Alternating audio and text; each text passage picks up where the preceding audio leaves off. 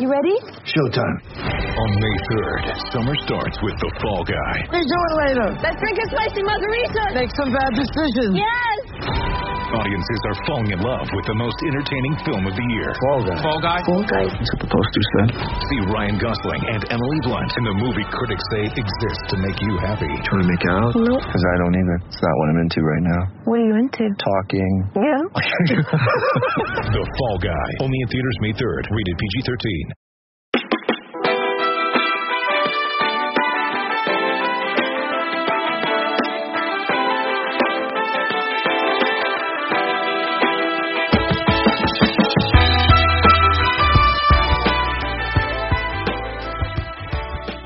Hi friends, Mike Prada here, Ben Epstein on the other line. Welcome back to the Limited Upside podcast as part of Prada's Pictures newsletter. Obviously, normally Prada's Pictures is about the X's and O's of basketball. It's very focused on the game, but we just simply cannot do that at this time in our country's history. We cannot do that in the wake of the police brutality, the police murder of George Floyd, the protests that have spawned, the police's response to that, the government's response to that. It's totally inappropriate to talk about those sports, and frankly, it's kind of a little bit inappropriate would it be if it was just me and Ben riffing on something. So we were looking for someone who we could talk to that could give us a totally different, more real perspective on what this moment means, and also what this moment means in some ways adjacent to our industry. And we thought of nobody better to invite than Michael Sykes. He's staff writer for For the Win. He has his own newsletter, The Kicks You Wear. I've known Mike for, how many years have I known you now? Maybe like 5 or 6 years. Obviously, if you're a Wizards fan, you know Mike's work. If you're a basketball fan or if you're a fan of sneaker culture, you know Mike's work. And I just thought you were the perfect person to have on to kind of talk about not just your personal experience with all this, which is so powerful, but also sort of this really important moment, I think, in our culture beyond with your coverage of sneakers. You had some really interesting things to say about brand statements and how empty they've been. So, Mike, thank you so much for coming on to talk to us. How are you feeling just generally right now? I'm as good as it gets, honestly, right now, man. I appreciate you guys for having me on, and I'm super excited to have this conversation. It kind of feels, this whole moment in time feels surreal, where like I'm just kind of turning on the news and just seeing utter chaos that is not supposed to be right now. So I'm kind of just, getting through it day by day, Yeah. Mike, where are you located right now? But so we can give everyone a little perspective. We're all in different parts of the country. So I'm in Upper Marlboro, Maryland, which is like 25, 30 minutes from DC. Okay. So I'm not in I'm not in the middle of it. I'm not that close to it, but I know a ton of people who are just kind of out there. Sure. It's like, oh my God, just make it home safe. Totally. Upper Marlboro is PG County as well. So people PG County. Is DeMatha in Upper Marlboro or Hyattsville? No, it's Hyattsville. That's Hyattsville, yeah. Yeah, okay. Just trying to give people a better sense of where Upper Marlboro is. And then Prada, you're out in Long Island right now. Yeah, well, I am, and that's a subject I'm sure we'll talk about at some point of just kind of our vantage points for all of this. And yeah, I have a lot of things that worry me, but that's not really the focus of the conversation right off the bat. Absolutely. And Sykes, I guess, I subscribe to The Kicks You Wear. Again, Prada, thank you for sharing that with me when you did. And I want to get your initial thoughts. I saw the post you put up. We can't talk about shoes today, but I wanted to get your thoughts on sneakers aren't important today. I'm trying to get to the other one you wrote. Actually, sorry, the Nike and Adidas statement is not good enough. That's where I wanted to start. It really was the post you made a couple ago. And I want to start with sort of what are your expectations for brands as they jump into this conversation, or if it's a part of the conversation they've already been a part of, like Nike, where I would argue that they've made as much money off of things like Colin Kaepernick's peaceful protesting as any brand out there, and tried to, if not step into it, use it as a tool for advertising as opposed to being a part of the right discussion. So as you tackled this, sort of the statements by Nike and Adidas, and not just those two, but brands in general, what were your expectations for them? And then ultimately, what would you like to see brands saying? So for me personally, I don't really have a certain expectation for a brand. Like when stuff like this happens, I don't expect brands to just jump in and say something. Like, to me, you don't have to say anything. In fact, I would probably prefer you didn't say anything, as opposed to put out a statement that pretty much says nothing anyway. Right. And so for me, just seeing on Saturday, so many brands putting out these statements, denouncing racism, and that's pretty much it. Like, it was just like, hey, don't be racist in most of the statements. And it's like, well, that would be fine if George Floyd wasn't just killed by a white police officer, but he was. And so that's the situation of the day. And if you're going to put something out, if you're going to say anything, then it needs to be about that specific situation and the circumstances that got us here in police brutality. And so for me, if a statement doesn't have anything about that in it, then it's kind of useless. Yeah. I'd say it's almost worse than useless. It's sort of insidiously just corrosive, because it makes people think that you care, but like it's like one of those things where you don't have to go any further. It's like a get people off our back sort of thing. Right. Yeah. It feels like a checklist type thing, right? Oh, yep. Civil unrest, check the box, put this on there, like just to be able to say that you did and to be able to have headlines, and headline writing is under as much scrutiny as ever right now, and it should be.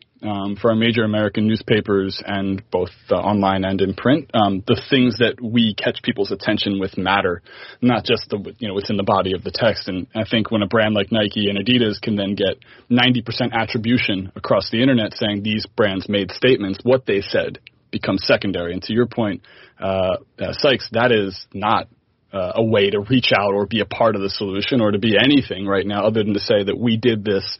So hopefully both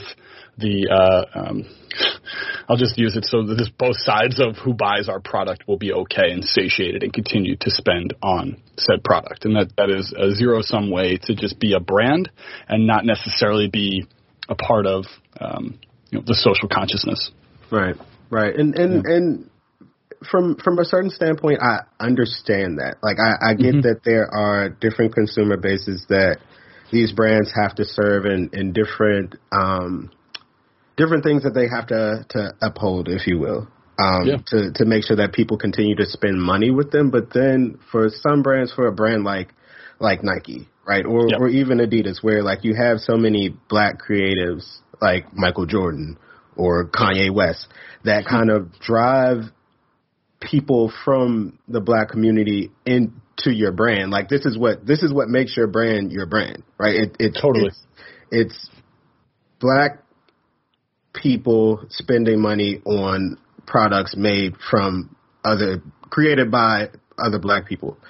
These are the people who are your influencers. And so to me, there is, if you're going to put out a statement, you probably should put out a statement if you're one of those companies. But if you don't really have that much to say other than don't be racist, then you shouldn't. But if you do put out a statement, then you have to be specific. Like, you have to stand with the people who have stood with you for so long and spent money with you for so long and have held your brand up and made it into the thing that it is today. And I just didn't see enough of that. And there are so many companies that will just take black dollars and not stand with black people when the time comes. And to me, that is the most problematic part of this whole thing.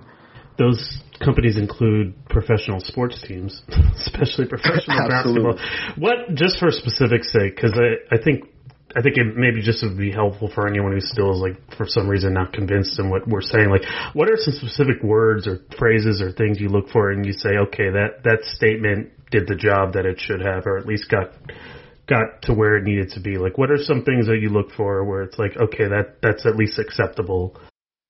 To me, you have to mention, especially in a case like this, you have to mention police brutality and Derek Chauvin and George Floyd and Black and brown people. Like, those are the key points that you need to hit on. You need to talk about, it's fine to talk about systematic racism and the impact that it has on the situation, because it absolutely does have one. That is the reason why Derek Chauvin would get a third degree murder charge and a manslaughter charge as opposed to second or first degree.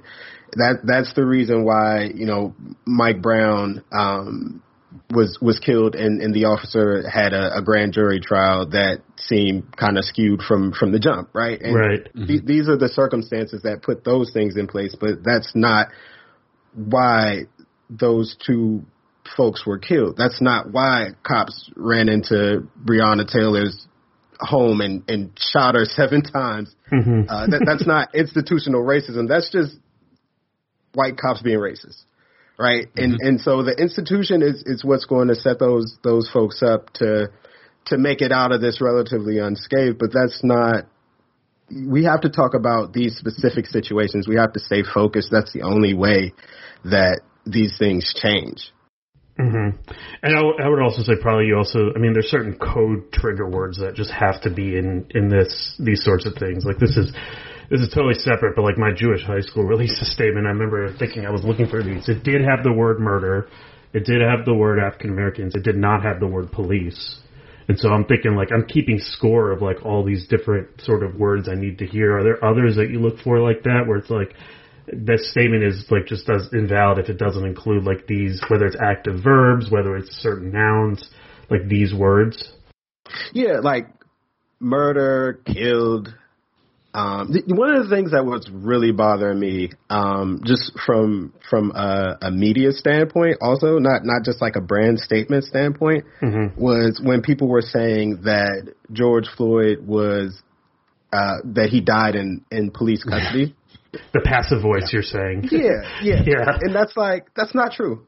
That's not true. Like he was killed by a police officer.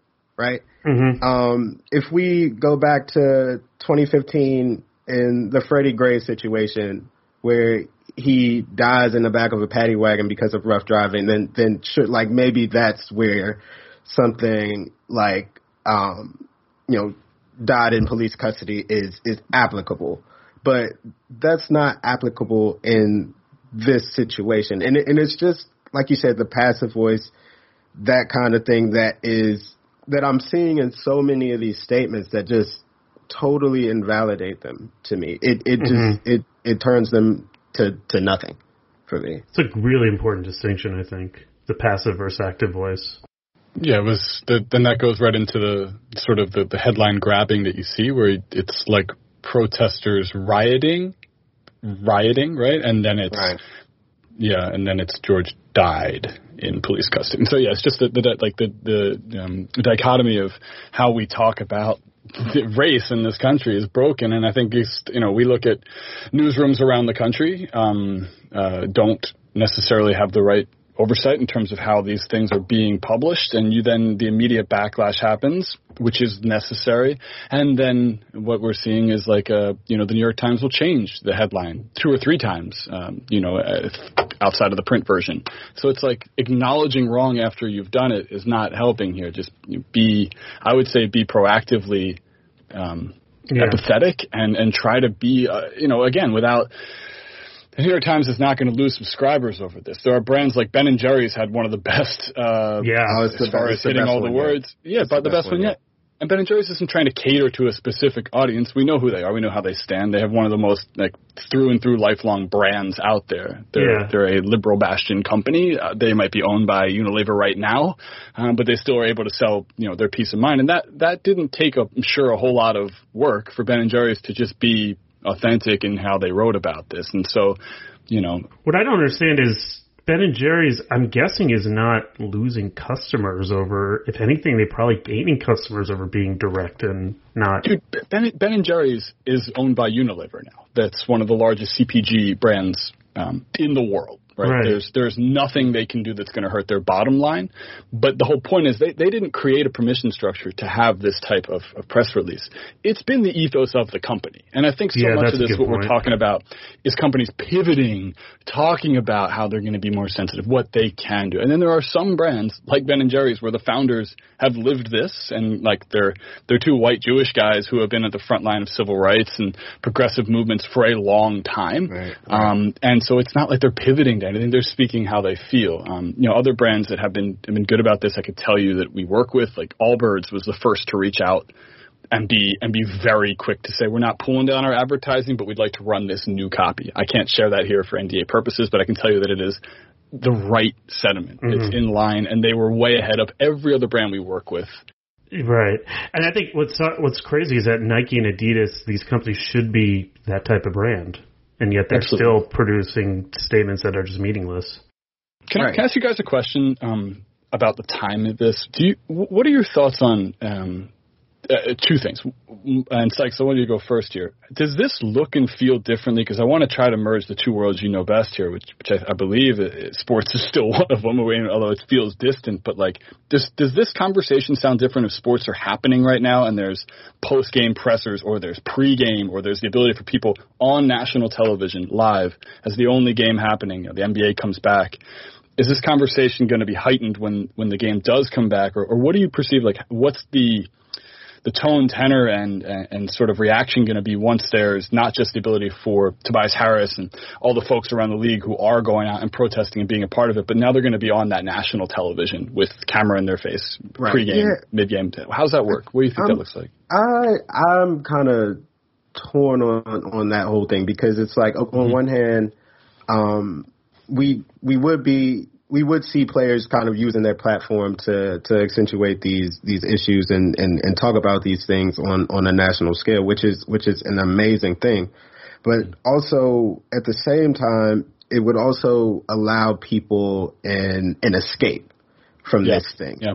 Right. And that's the one thing that I think we cannot do right now if we really want something to change, if we want to actually make change and figure this thing out, then we don't need any distraction, to me. Yeah. And so for me, obviously there's never a perfect time for a black man to be killed by a cop. You don't ever want this to happen. Sure. Right? Yes. But as far as sports not being here, as far as the world being on pause because of COVID-19, I think that this is a moment that we can take advantage of. That, it's an opportunity. It's an opportunity to me.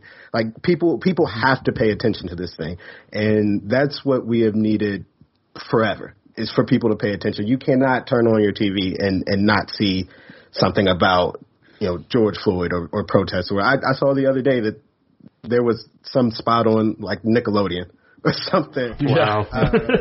with where they were talking about legitimately like police brutality, and that puts parents in a situation where they kind of have to explain that to their 7 and 8 year olds, and that's a tough conversation, but it's also a conversation that needs to be had, because honestly, let me tell you, like as a black boy coming up, that was the conversation that I had to have. And so for everyone else to have that conversation now, for white folks' kids, having to ask them, hey, what is this? Why is this happening? Why did they do that to that man? That's essential right now, and I'm glad that's taken place. Yeah, I couldn't agree more. I think having sports would be detrimental to all of this. No, it's funny what you say about the parents, because I mean, I think I would place myself very much in that bracket of people where, over the last few years, I've really had to wake up to all of this. And I have a almost 2.5-year-old daughter. And I remember, we had a conversation last night, my wife and I, about like, how do we make sure that our daughter, who's 2.5, who doesn't understand any of this, like, is going to be aware of all this stuff happening in the world and be on top of it. Because I do think that, the other thing that I think is really powerful about this moment, and, I'm only speaking for myself, but I think it's true for everyone, is like, I think maybe like 50 years ago, when like there was no social media and there was no like kind of ability to film the cops that we have now, I think it would be important for these athletes to take advantage of the airtime that they are getting to talk about this. But they don't need that airtime anymore. You know, there's so many ways that the message can get out, and you know, so I don't think they need to be on TV to do that. And you know, you see Jaylen Brown and Malcolm Brogdon, and I think I saw Deshaun Watson was marching in Houston, right? There's college athletes marching in their hometowns. You know, players who play for Clemson marching in Tulsa. There's, you know, I think another part of this is the ability for the same athletes to mobilize their social followings. It's not like you could just tweet out and tell folks to come to your basketball game. It still costs a lot of money to go to a professional sporting event, if and when people can go to sporting events again. But you can say, hey, I'm meeting at Barclays Center, or in Tobias Harris's case, I keep bringing him up because he's been one of the large, you know, the most outspoken advocates of the Philadelphia athletes playing right now, and you know, he penned a great piece today in the Players Tribune. I don't know if either of you have read it yet, but you know, it's thoughtful. It's worth reading for sure. And Harris is the type of player who, you know, he is a smart, sensitive interview during the games, but I think what to both your points is able to do more right now without basketball and be heard for a very specific objective, which is good. That's also why, like, I just find these statements so, I mean, by like these teams, like, just so pathetic that they're just skirting around the issue. Like, but it's because you have head coaches in the NFL right now, right? Like literally the head coach of the Denver Broncos today saying, I don't think racism is an issue in the NFL. Like this is like a week after the NFL discussed, you know, providing teams with extra draft picks to incentivize them to just hire African American coaches, of which the league is whatever 80% comprised of players of African American backgrounds. Like this is like, you know, the idea that leagues are having an issue at the top level, you know, and then right below the league itself is the owners, although I would argue that Goodell is the, you know, beholden to all the shareholders, which are the 30 owners or 32 owners or 31 in the Green Bay Packers. And so, you know, you have all these at the top level people struggling to have the conversation. And it's because the number one general of any NFL team, if we're going to talk about militaristic aspects of the NFL, is the head coach. And that head coach, if he doesn't believe that racism is real, it's going to be really difficult for that organization to make some kind of cohesive statement. That makes sense for the Broncos. What about like for Nike? That's the thing that gets me. Well, this is the thing, right? I mean, this is, and Sykes, I'd love your input here, but like what relationship do the players themselves and the leagues themselves have to these brands when it comes to these statements? Like at what point should a player decide, hey, Nike wasn't a strong enough advocate, I'm switching over to, and then name the brand who is? Like what are your thoughts on the relationship between these brand entities and then the athletes and sports themselves?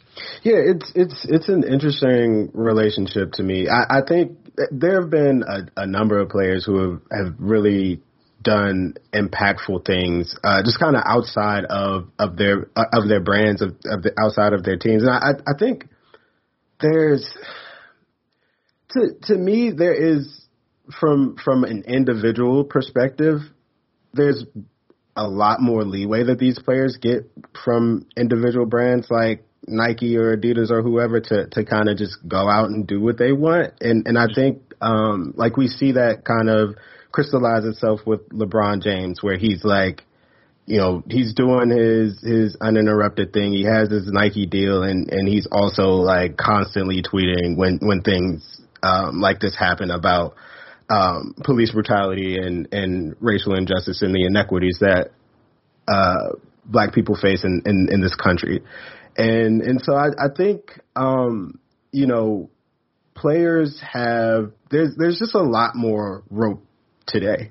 I think, you know, obviously there are always going to be people who are kind of turned off by people speaking out about these injustices and police brutality and things like that. But I don't think these players care anymore. Yeah. Like, I think it's just like, you know, I'm black. This is where I'm from. This is how my life is. If you can't empathize with that, then that's your problem. I also don't want your business, you know? Yeah. I don't know necessarily like on a brand side how they handle that or how they would feel about that. But to me, just from the outside looking in, it doesn't seem like there's there's much of a pushback. In fact, I would say that in some cases it's like encouraged, because we do live in a time where people want to know what their brands think of these situations, and they want their brand to be on their side, and if they're not, then they're not spending money with that brand anymore. So it's like, okay, like maybe we lose a bit here, but we're definitely going to gain something from this. Well, can I say one thing on that is that you said we live in a time where people want to hear what brands have to say, and that is in large part because, and I'm not going to get too political here. You guys probably both know where I stand on all things. I work for Vox Media. Get pretty out. Man, who cares? Sure. Well, it's like this. Well, part of the reason why it gets personal, we want to know what brands have to say, is because corporations are people, according to the Supreme Court of the United States. When Citizens United passed, the ability for brands to have direct input more than any individual voter or voter bloc, because voters and voter blocs do not have billions of dollars to be able to put into lobbying groups to then have laws and regulations passed, to have, civil discourse discussed in terms of what it means for a brand, not what it means for a society. And when Citizens United passed, it made all of these corporations into real people, and really, really, really wealthy ones who could throw weight around in disproportionate amounts. It's anti-democratic. It takes the idea of a single vote away from people and makes places like Nike. It matters what Nike thinks, because Nike can spend a heck of a lot of money in lobbying the rubber industry. Things like that, little small things that really make a whole lot of difference. And so when Nike wants to have a social personality, I'm using Nike as an example. It's all of these brands. When you want to have a social handle and have a personality behind it, when you want to be instant to having your video ready to put up for any social cause, when you want to exploit things like Kaepernick's protest to the X amount while still trying to push, whatever USA flagged golf shoes on the same page.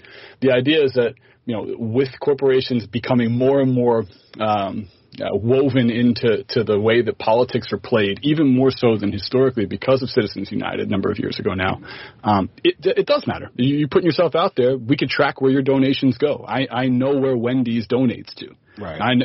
This is not information that's supposed to be hidden anymore. But people want to know, corporations, brands want to be a part of the conversation, and so is the background and where their money flows. And if that money is now technically a person, as far as our government sees it, then it matters. And so to your point, I think it's super important that that we have a good, holistic understanding of what these brands are and mean. I had to say it, but it's true. The bingo word has come through. I mean, even more than holistic. Even more than like a political question, this is just sort of a larger societal question about the United States of America and our capitalist system. I mean, you sort of hit on it, I thought, in an interesting way, Mike, or Sykes, is like, on some level, like, should these corporations who are for-profit entities whose job is to make the most money, like, be in this position where they need to do this? It speaks a lot, I think, to like how our capitalism, how perverse capitalism is in our culture in some way. Even beyond the politics of it, it's just, it's just interesting that like these multi-million-dollar brands who exist to take money from us or make money are now in this position where they are seen as, it's almost like be careful what you wish for with stuff like Citizens United. I just think that's fascinating. Yeah, that is fascinating. To me, it's kind of, I mean, that's really weird, man. That's really weird, and that's why, like I said, for me personally, I don't really, my expectations for these brands, it's extremely low when it comes to things like this, because like I know what they are here to protect, and that is their bottom line. Right. And so when I know what your incentives are, and I know that they're not always going to line up with what I need, what is essential for me, and what is essential to preserve Black life in this country, it's like I can't look to you for anything meaningful, personally.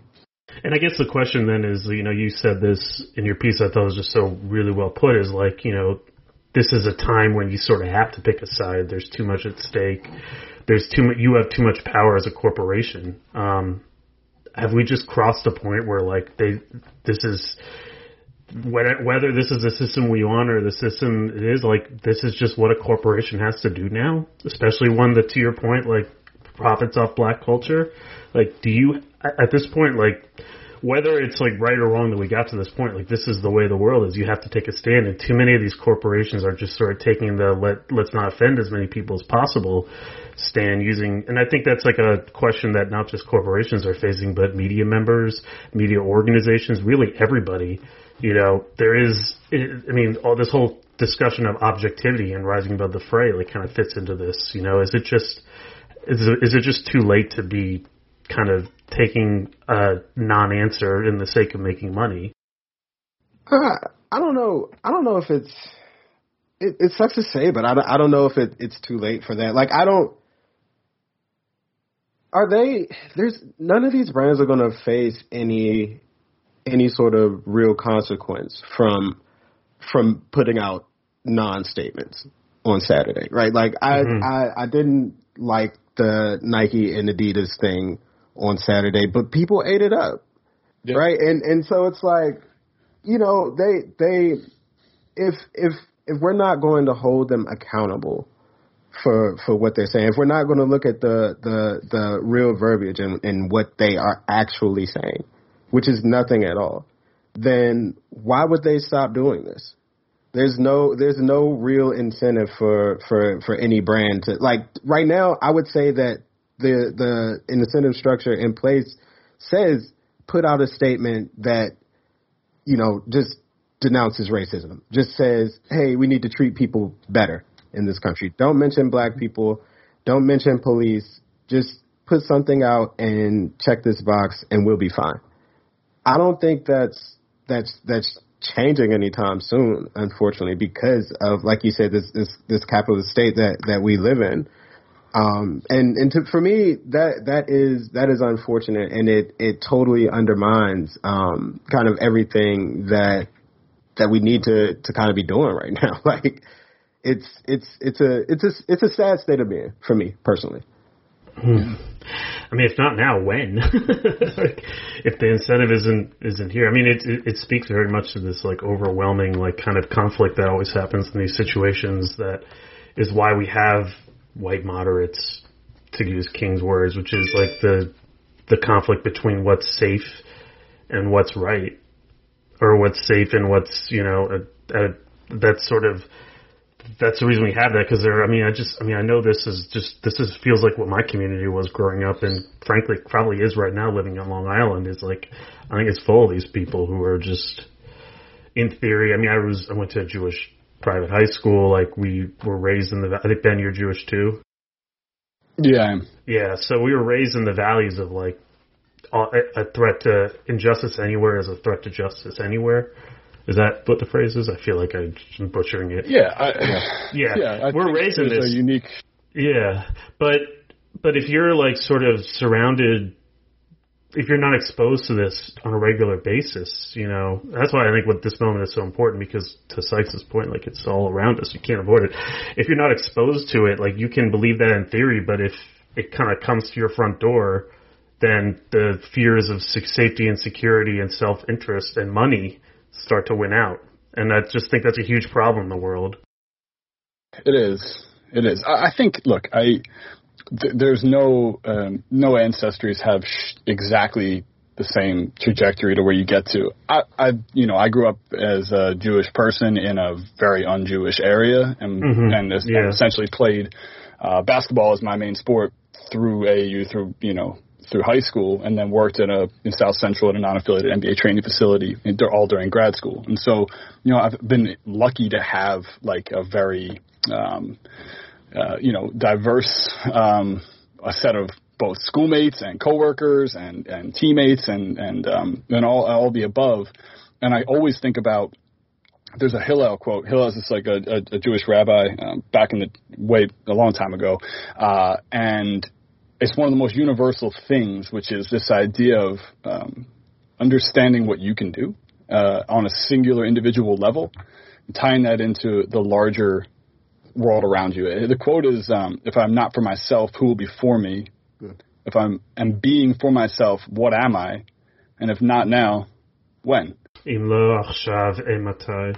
Sorry, I'm showing off my Hebrew knowledge. You know more than I do about the Hebrew part of this, but that can go for, that's a universal right there. Jewish people have had their own struggles through the history of the world. We don't have to get into those. And look, like listening and how I apply that quote to the struggle right now for the black community, and not just now, but historically in the United States, it rings very true.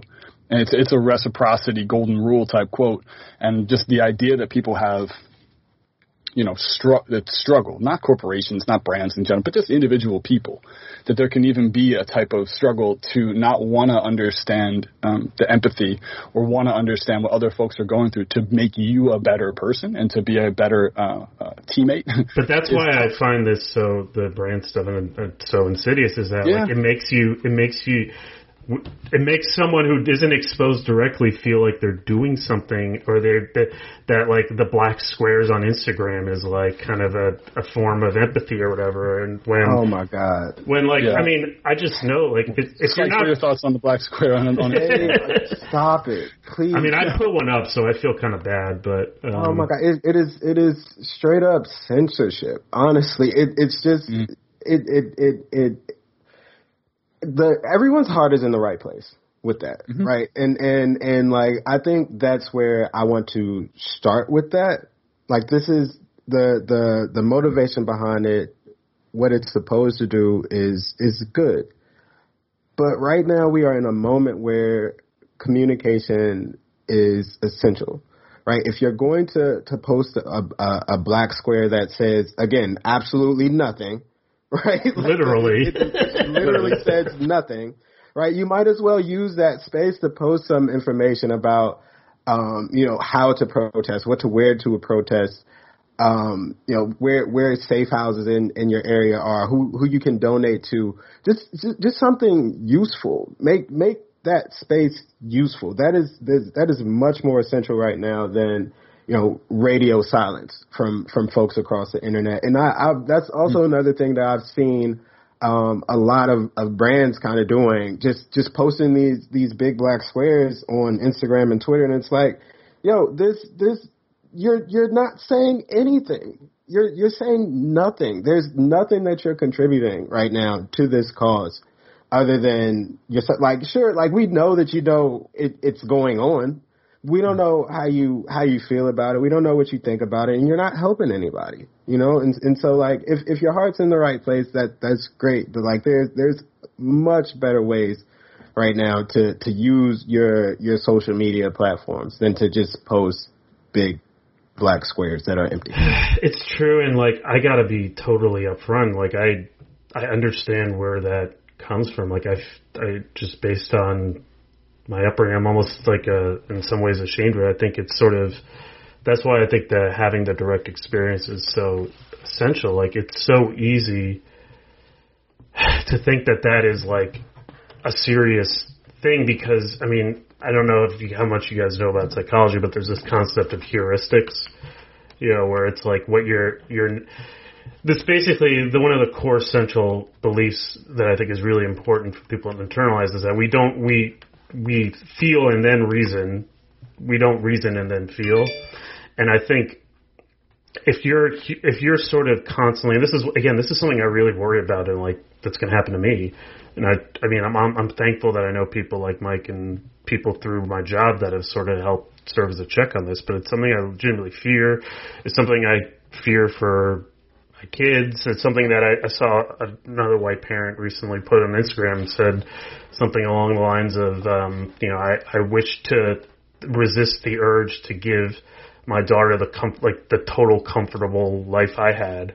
And it's just when you aren't like kind of seeing this happen live, when you're not engaging with it in any meaningful way, what happens, I think, is that the heuristics of what you're most engaged in like sort of take over, and that's what you do. So with a brand, the heuristic is like, let's not offend, and so that's what you get.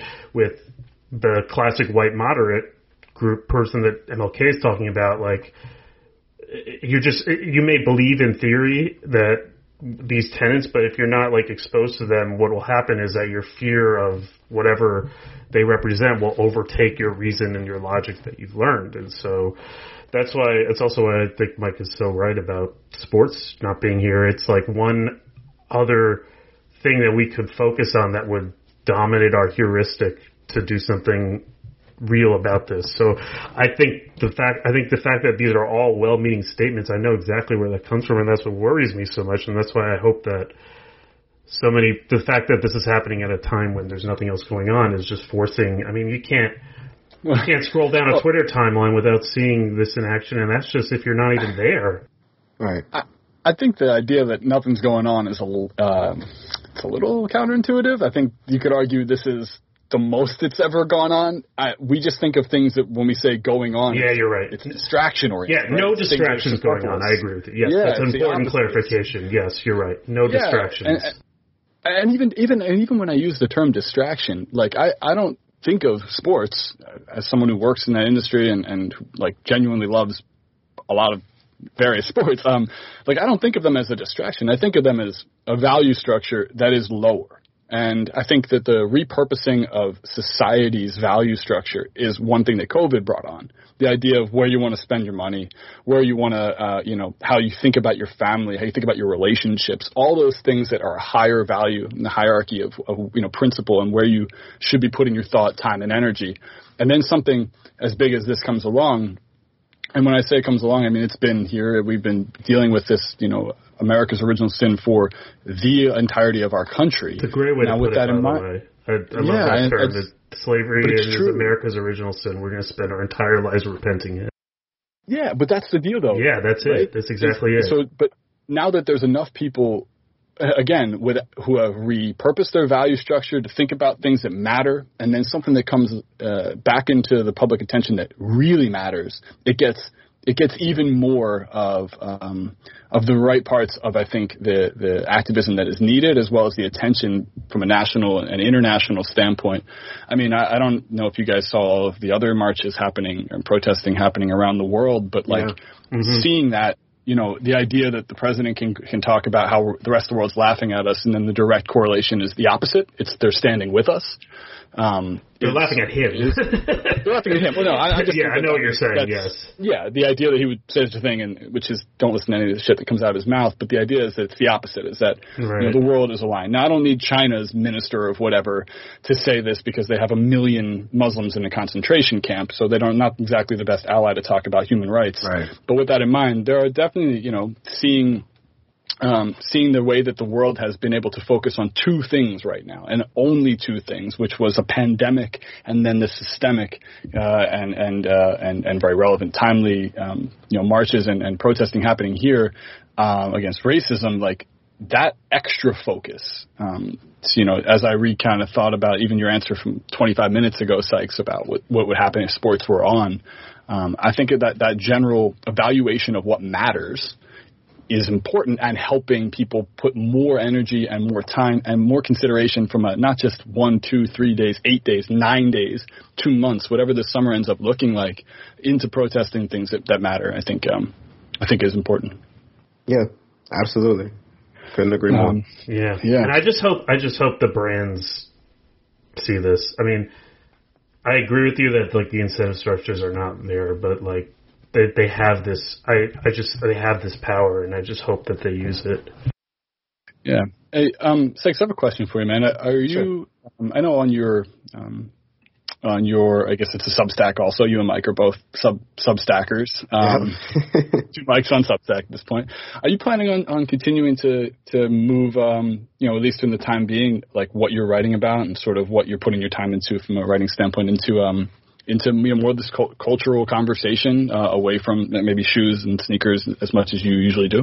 Yeah, absolutely. I mean, for me, writing the newsletter that I wrote on, I actually wrote that kind of throughout the weekend. Like generally I write on Sunday nights, but like this weekend was just so, it was so emotionally overwhelming for me that like I kind of just had to do it piece by piece, starting on Friday when the previous issue published, and just from there, like I kind of just thought about like how I should go about doing the newsletter. And like so throughout this time with COVID-19, like I've had newsletters that have been structured around talking about the sneaker industry in relation to the virus and how companies are handling it, how consumers are handling it, how brands are thinking about it, and things like that. And so I think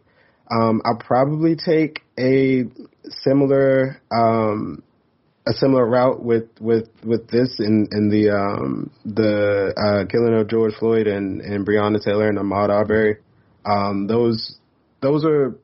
That's what the time is right now, for me. And I think if I'm writing a newsletter about sneakers and intersectionality, then there are definitely ways that this intersects. It intersects with everything. So yeah, like all that to say, yeah, I'm definitely good. It's definitely gonna continue to be this for however long it goes along. That's good. Yeah, and your words are so important. I mean, like also just the way you write is just so direct and plain and hits at feelings. And I think this is a time for us to all confront feelings, not reason. So I think that you're doing so much. I mean, I don't know. It's as valuable in some ways as some of the other, and not to say that it should replace activism, writing to your congressman, donating to bail funds. I donated something to, what's the name of the Stacey Abrams One Vote campaign?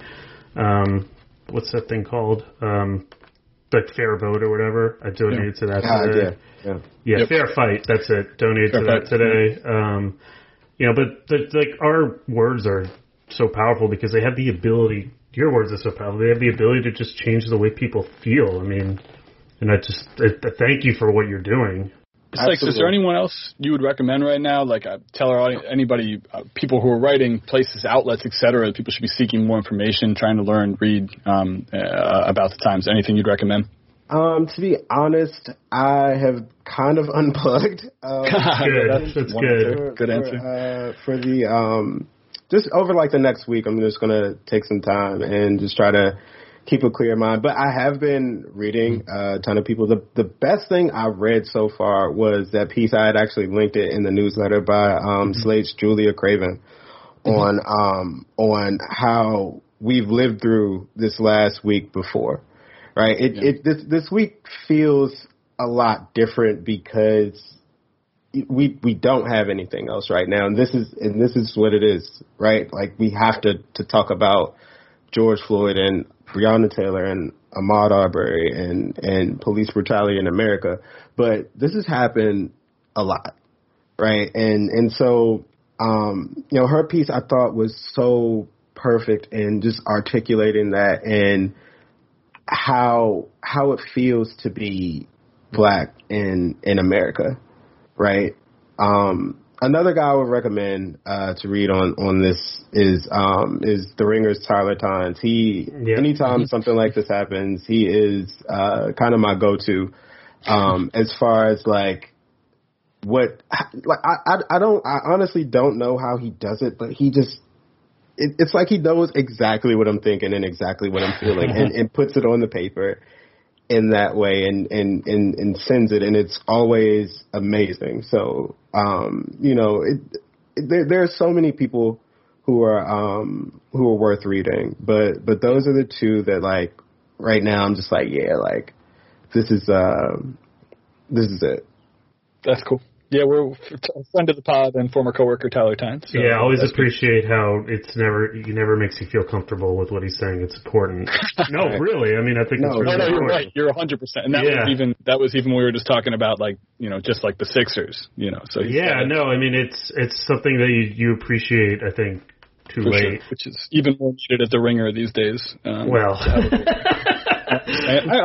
not a Ringer podcast. Yeah. Exactly. The other thing I'd say, I mean, this isn't, all that stuff that Mike's talking about is really important. I'd also say that, like, anybody who's covering, like, sort of the long history of the militarization of the police over time, it's just really important historical context right now for what's happening to show, like, how there are two forces just clashing together. And both are equal, or both have a significant impact in what we're seeing. Just what you're seeing with like these militarized cops right now has not come in a vacuum. It's come from really years. I remember there's a really good book about the rise of the warrior cop that it just starts with the question, like, are cops unconstitutional? It's like kind of a crazy thing to think, but then you think about it, it's like, wait a minute, like maybe they are, at least in what we think of cops. So, and how do we get to this point?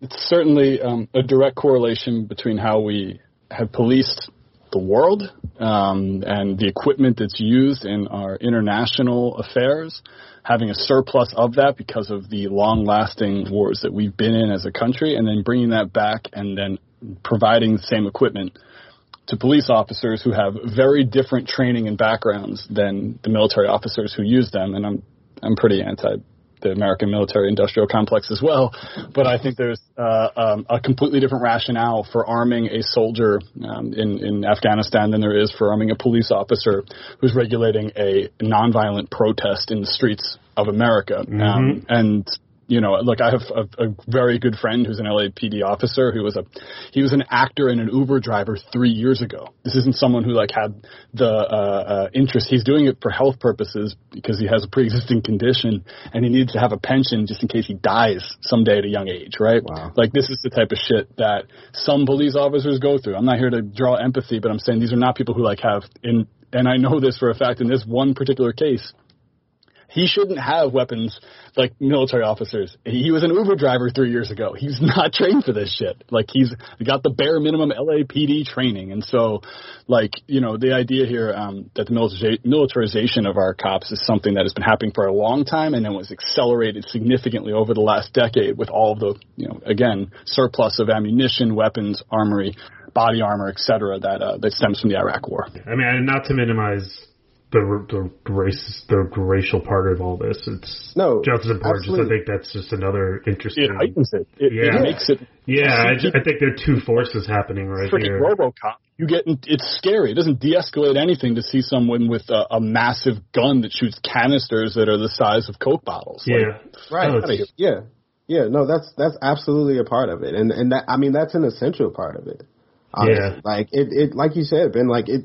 Yeah, if I see a tank coming down the street, then like it's like, okay, like I know what's about to happen here, you know, right. and it's like you see all these stories about tensions between protesters and police, and you know, some stories will tell you that it's the protesters who are kind of escalating things, and then the other will say that like. It's the police with these military grade weapons that are kind of egging them on in a way, and it's like when you watch these things, when you watch these interactions, it's like, yo, like that is the scariest shit ever. Like if I'm face to face with a cop who has a gun shield. Just like I can't see behind it. Like I can barely see your face. Like you are geared up like you're about to go to war with me, an American citizen, unarmed, just here with a sign. Like how are people supposed to react? Like which side of that story do you think is actually happening? And I think that is a major part of it. All this for a group of people who are sworn to serve the community, not. It's and it creates the wrong incentives as well, even for good, well-minded people when you're given all this stuff and this is what you train in. You're right, Mike, and both of you guys are. And like this, look, there's a direct correlation between the anonymity that social media provides for hate groups and for things like white supremacy and a lot of the domestic terrorist groups that we have, most of which are on the far right and that are, I can get into that. We won't. But the direct correlation between that and the anonymous feeling of putting on a face shield, mask, putting a black piece of tape over your badge, not even wearing one, not even necessarily identifying with a specific department, that's scary as shit. One of my favorite books, and I'm a history major, guys, and one of my favorite people to read is this guy named Timothy Snyder. He's one of the longest tenured professors at Yale from the history department. He's a super smart guy, and he is basically the expert on 20th century lessons, and that's to say of tyranny. The book is called On Tyranny, and literally it's 20 lessons from that we should be taking and trying to not let happen right now. And lesson number 6 of the book is beware of paramilitaries. And that's because things like the DOJ popping up and having the ability to put some unarmed, some militaristic looking people without badges on the steps of Lincoln Memorial don't help squelch or make things better. They make things look significantly worse, and the appearance of providing that militaristic backdrop doesn't make anything de-escalated. It makes things worse. Yeah. So, audience, read that book. It's super short, very easy to read, and it'll be profound for understanding what's happening right now. One other guy I wanted to shout out who I follow on Twitter, I think is really good with this stuff, is Wesley Lowery, who I guess is now at CBS. I thought he was with the Post, but he's moving. Yep. He's really good, just at cutting through the bullshit. So, just as other people to follow. Sweet. Well, yeah, I mean, look, it's helpful to hear from you, Sykes, and I think, keeping up the work that you're doing on your newsletter, and that's the Kicks You Wear, everyone, is great, not just for when you're talking about sneakers, but I think even more so now that you're using your platform to articulate a very important voice and message, and ultimately to do what you're doing too, is just sharing those links, sharing those things that you find powerful, because that's what we're looking for too. I know Mike and I are looking for as much exposure and places to learn as possible.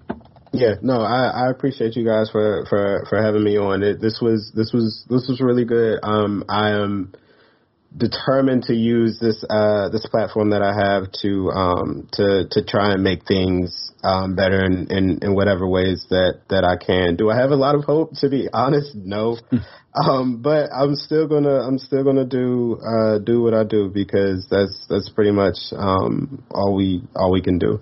I wanted to say one last thing, really quickly. Over this weekend, I've been reading, a lot about George Floyd and the kind of guy he was. He seems like a really good dude, was a truck driver, a father, a brother. This seems like a really nice guy, but the truth of the situation is that I should not know George Floyd. There should never have been a moment where I learned about George Floyd. The same with Ahmaud Arbery, the same with Breonna Taylor, the same with Mike Brown, the same with Tamir Rice. I shouldn't know these people. And, I just want people to understand that, these are normal, everyday, regular people, just like you and me. And they were killed in situations they had absolutely no business losing their lives in. And so, I